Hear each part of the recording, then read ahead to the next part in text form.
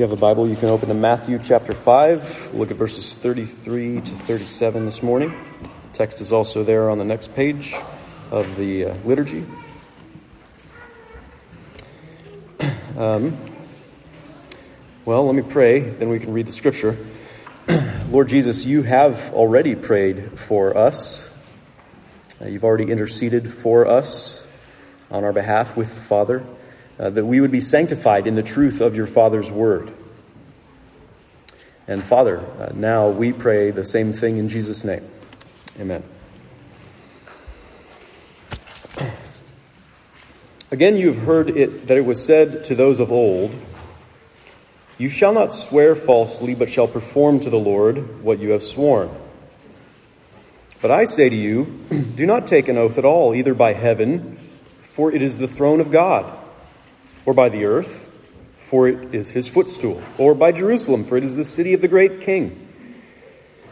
And do not take an oath by your head, for you cannot make one hair white or black. Let what you say be simply yes or no. Anything more than this comes from evil.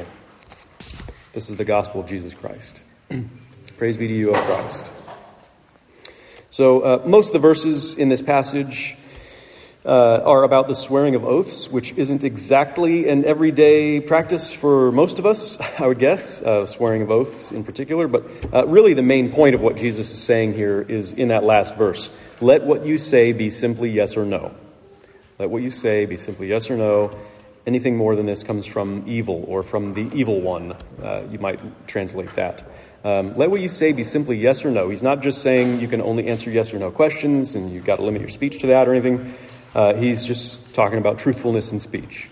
Right? Simple, honest, straightforward speech. The main thing he's talking about is truthfulness in speech. And all this talk about oaths is in support of that basic idea, which truthfulness in speech, certainly is a matter of everyday life for us. Whenever you speak, he's saying, let it always be the straightforward, honest truth. Anything other than that, the simple truth, literally comes from the devil, he says. That's always applicable to us in all our conversations. So let's talk about it. Let's consider this idea of truthfulness in our speech. And let's start where Jesus does here, talking about oaths, even though that may be a bit removed from our regular everyday life. We can see what he's getting at by talking about oaths here. So Dietrich Bonhoeffer wrote the book The Cost of Discipleship. Just a fair warning up front, I'm going to quote him several times here. Nobody accused me of plagiarism. This is a sermon about truthfulness in speech. All right. A lot of these ideas come from Bonhoeffer. He says, "What is an oath? It is an appeal made to God in public, calling upon him to witness a statement made in connection with an event or fact, past, present, or future. By means of the oath, men invoke the omniscient deity to avenge the truth." So, you can look up the dictionary definition of oath. This is a good theological understanding of it. Basically, an oath is saying, I'm really telling the truth here, and I invite the God of truth to judge whether I am telling the truth and to hold me to telling the truth, or to bring forth the truth if I'm not being truthful.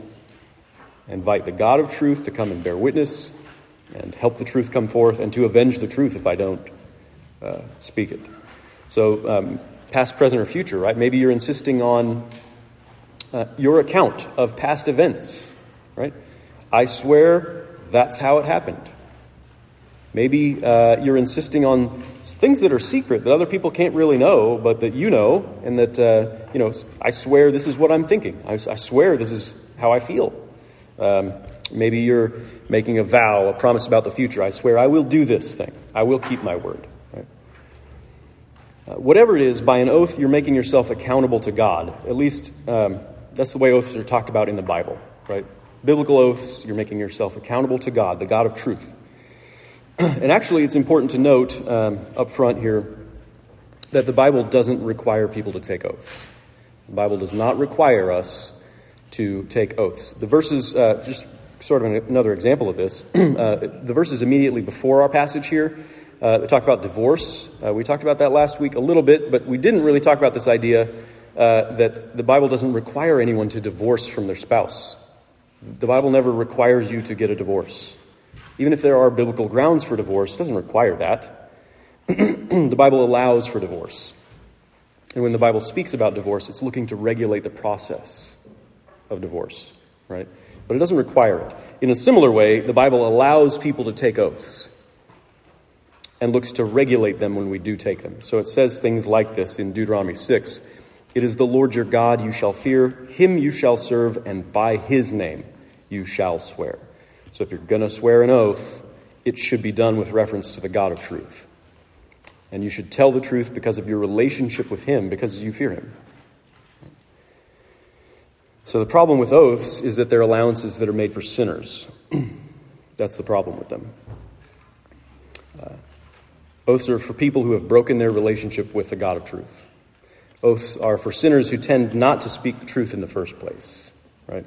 So Bonhoeffer again says, the very existence of oaths is a proof that there are such things as lies. The very existence of oaths is a proof that there are such things as lies. The only reason I would need to take an oath is if, generally speaking, I couldn't be trusted to tell the truth, right? It's like sometimes you say to someone reluctantly about a difficult part of a conversation you have, look, I'm going to be honest with you here, which sort of implies that normally I wouldn't like to be quite so honest, right? The oath as a category of speech suggests that other less truthful speech is possible, or even likely, or pervasive. Right? So sinners, we embrace the untruth. And we do it in such a way that we even manipulate the truthfulness that's intended by things like this, like these oaths. So we can turn oaths into opportunities to deceive. And that's what Jesus is referring to here. The scribes and the Pharisees, the religious leaders, they had said that, some oaths are less binding than others. Yes, of course we have to obey God. That's in the Bible. So the strongest oath we can use is the one where we swear by him. And of course, yes, if you swear by God, you better keep that. There's no way out. You have to tell the truth if you swear by God. But if we want to leave ourselves a little wiggle room in case our speech turns out to be not entirely honest, or in case we just can't quite manage to keep our word for some reason, then we just make these oaths that'll be a little less serious, just a little less serious. So we can swear by heaven, or by the earth, or swear by Jerusalem, or by my grandmother's grave, or something else that sounds really lofty and important, right? But isn't technically the same as swearing by the God of truth himself. You've cut off that reference to God. You've spoken without reference to God, right? So technically, the teaching would be, we wouldn't be bound to absolute truthfulness by an oath like that. And we let ourselves think that the consequences or the judgment, it won't be quite so bad. And then we can appear to be honest. We can appear to be honest by swearing an oath, even a fancy religious oath, which probably seems even more impressive than sort of regular everyday speech. So with a little cleverness here and a little guile there, a little subtle manipulation of the truth, we can have others believe that we're honest people. We can have others believe that we're trustworthy people. But that's just an appearance of honesty. And it's just made for the sake of appearances, right? Rather than actually for the sake of the truth with regard to God, with reference to God, the God of truth. Jesus says you're on dangerous ground when you use the appearance of truthfulness like that. He tells us the truth, and he calls us to live in the reality of the situation. He says when you swear an oath by something like heaven, look, what you're really doing is you're swearing by God, because heaven is only real because it's connected to the reality of God. Heaven is God's throne. So if you want to swear a substandard oath for deceitful purposes, you can't very well swear by heaven, can you? You can't fool the God of truth. He will judge the truthfulness of your words. Same with the earth, it's God's footstool. Same with Jerusalem, it's God's holy city. In fact, the implication here is that you can't swear by anything that is real. without it being connected to the God of all reality. He is the God of all truth. All truth belongs to him. All reality belongs to him.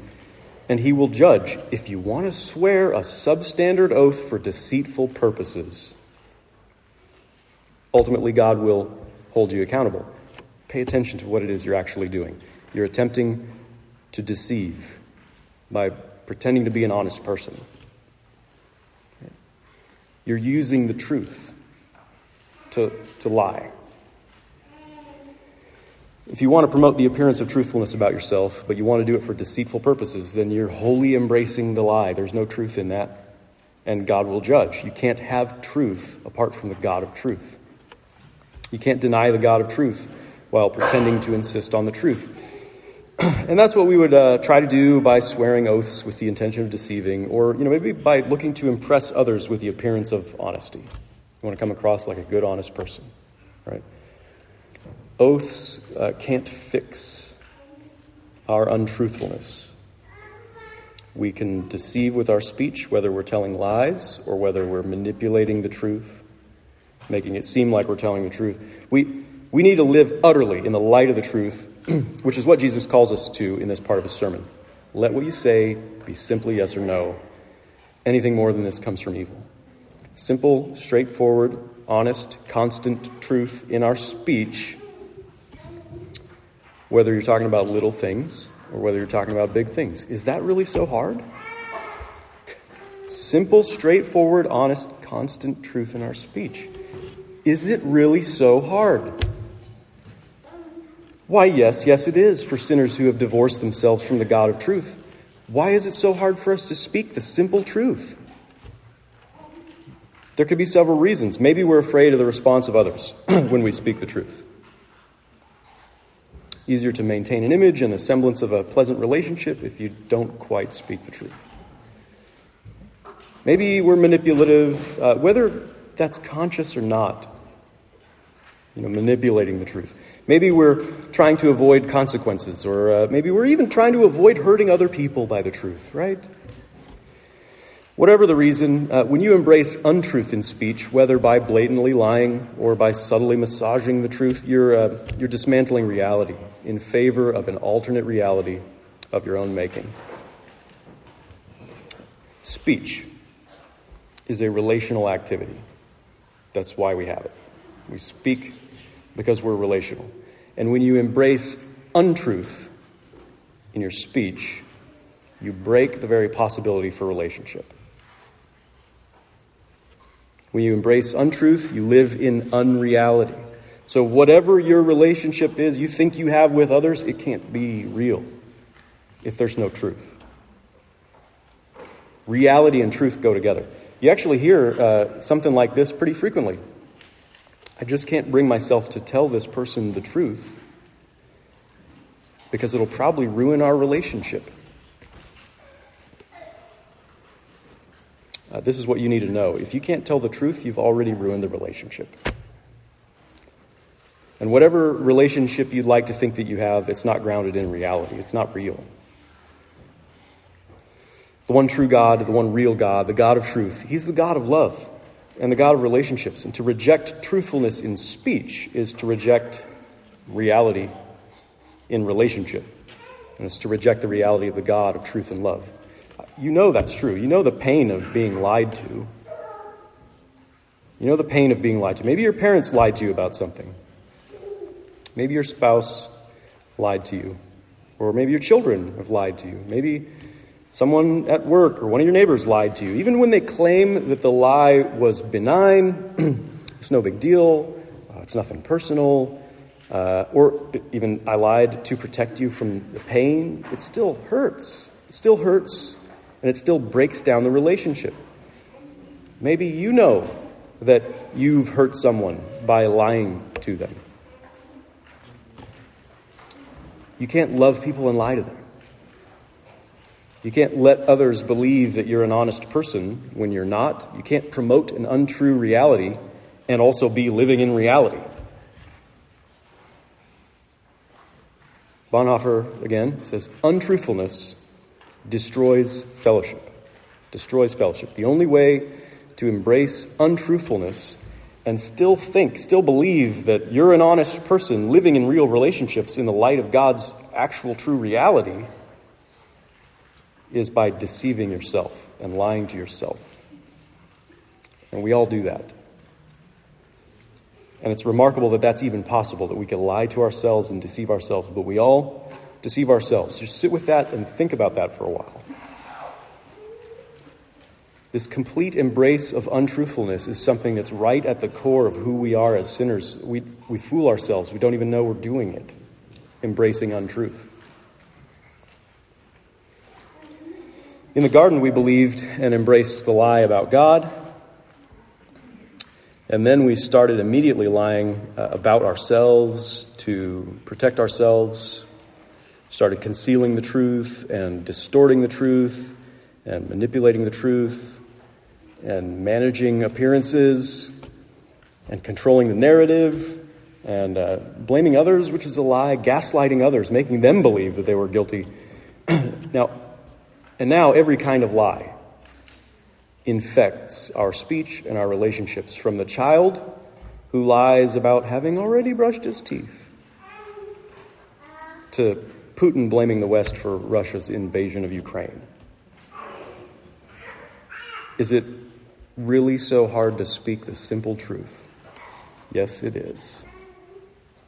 As long as we're more concerned with appearances than with reality, as long as we're more concerned with advancing our own interests than we are actually with loving other people, as long as we're unwilling to become vulnerable and confess our sins, as long as we feel we have to protect ourselves from the truth, as long as the God of truth seems like a threat to us, it's going to be hard to tell the truth.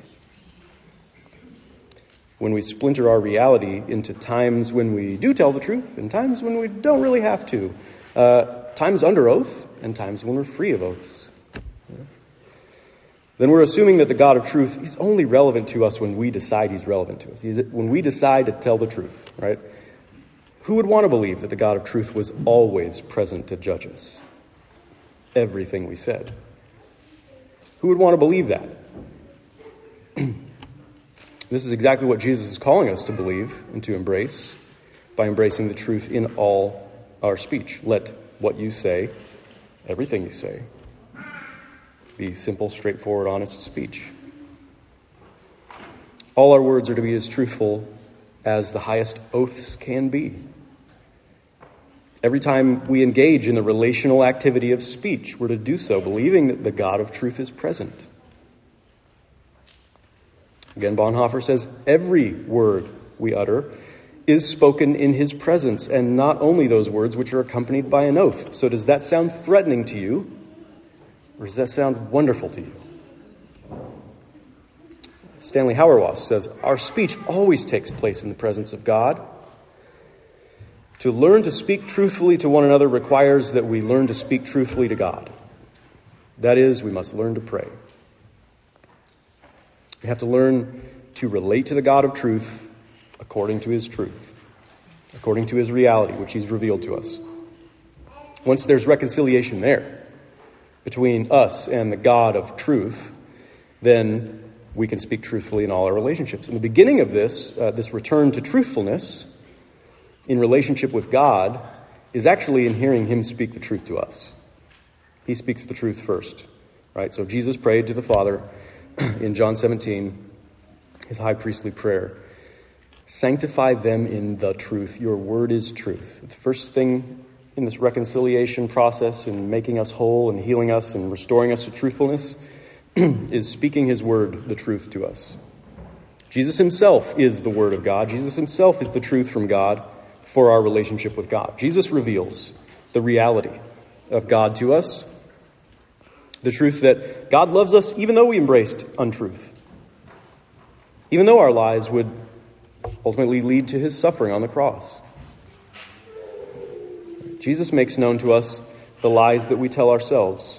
Jesus makes known to us the lies that we tell others. We wouldn't be aware of them if he didn't reveal them to us. He convicts us of the truth that we have not been living in reality. We've been deceiving ourselves. So we've been creating our own alternate reality, which is unreality, and breaking all our relationships, and especially our relationship with God. He's the one who tells us this. And he calls us to return to the God of truth, even to a relationship of incredible intimacy with the God of truth.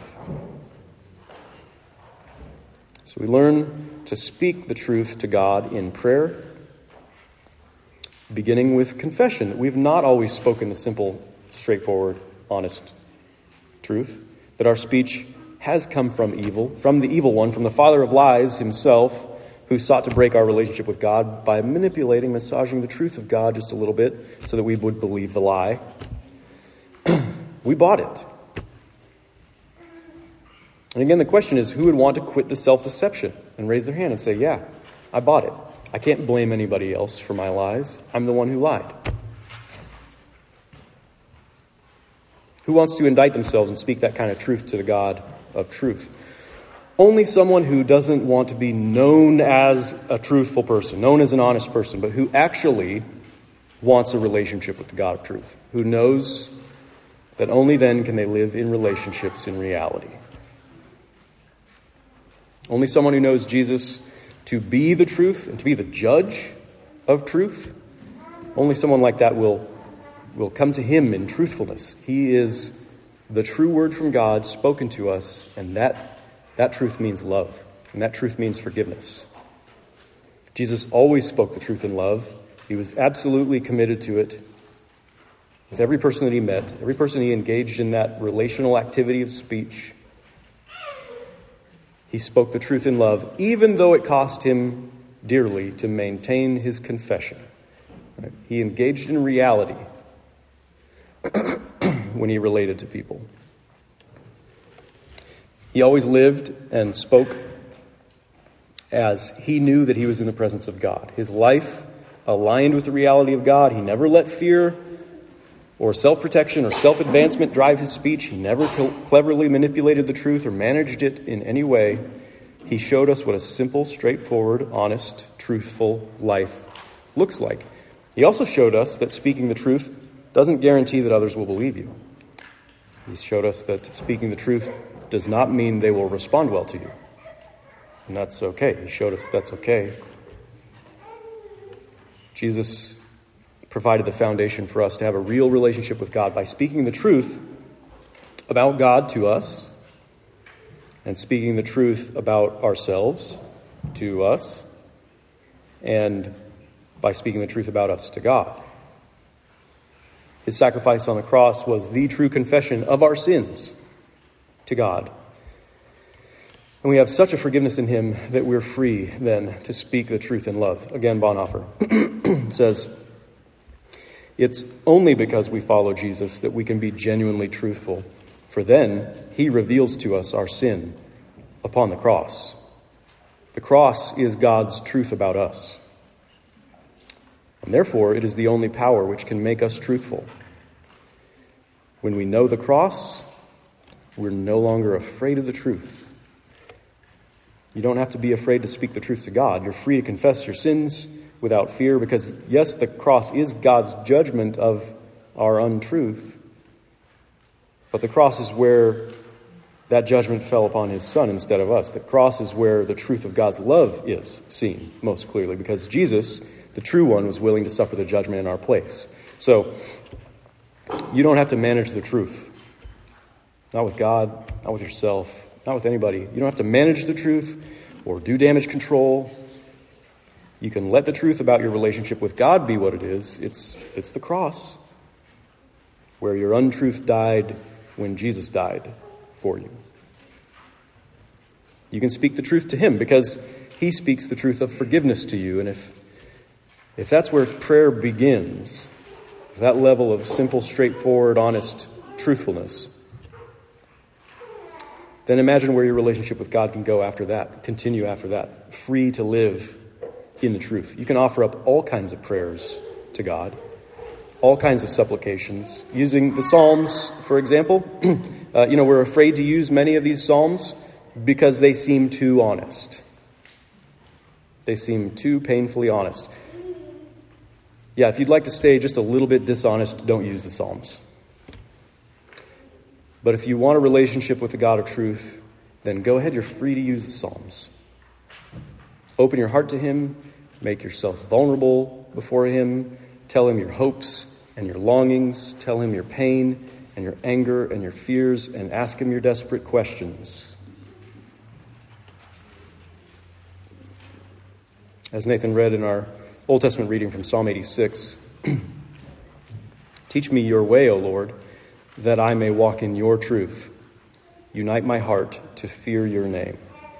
So your heart needs to be united in one fear, the good fear of God, the fear that causes you to run to him rather than run away from him.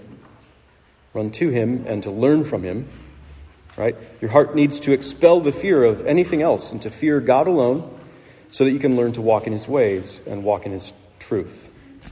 If you don't fear God, you won't be able to walk in truth. You won't be able to walk in his ways. Learn in your relationship with God what it means to be free to speak truthfully.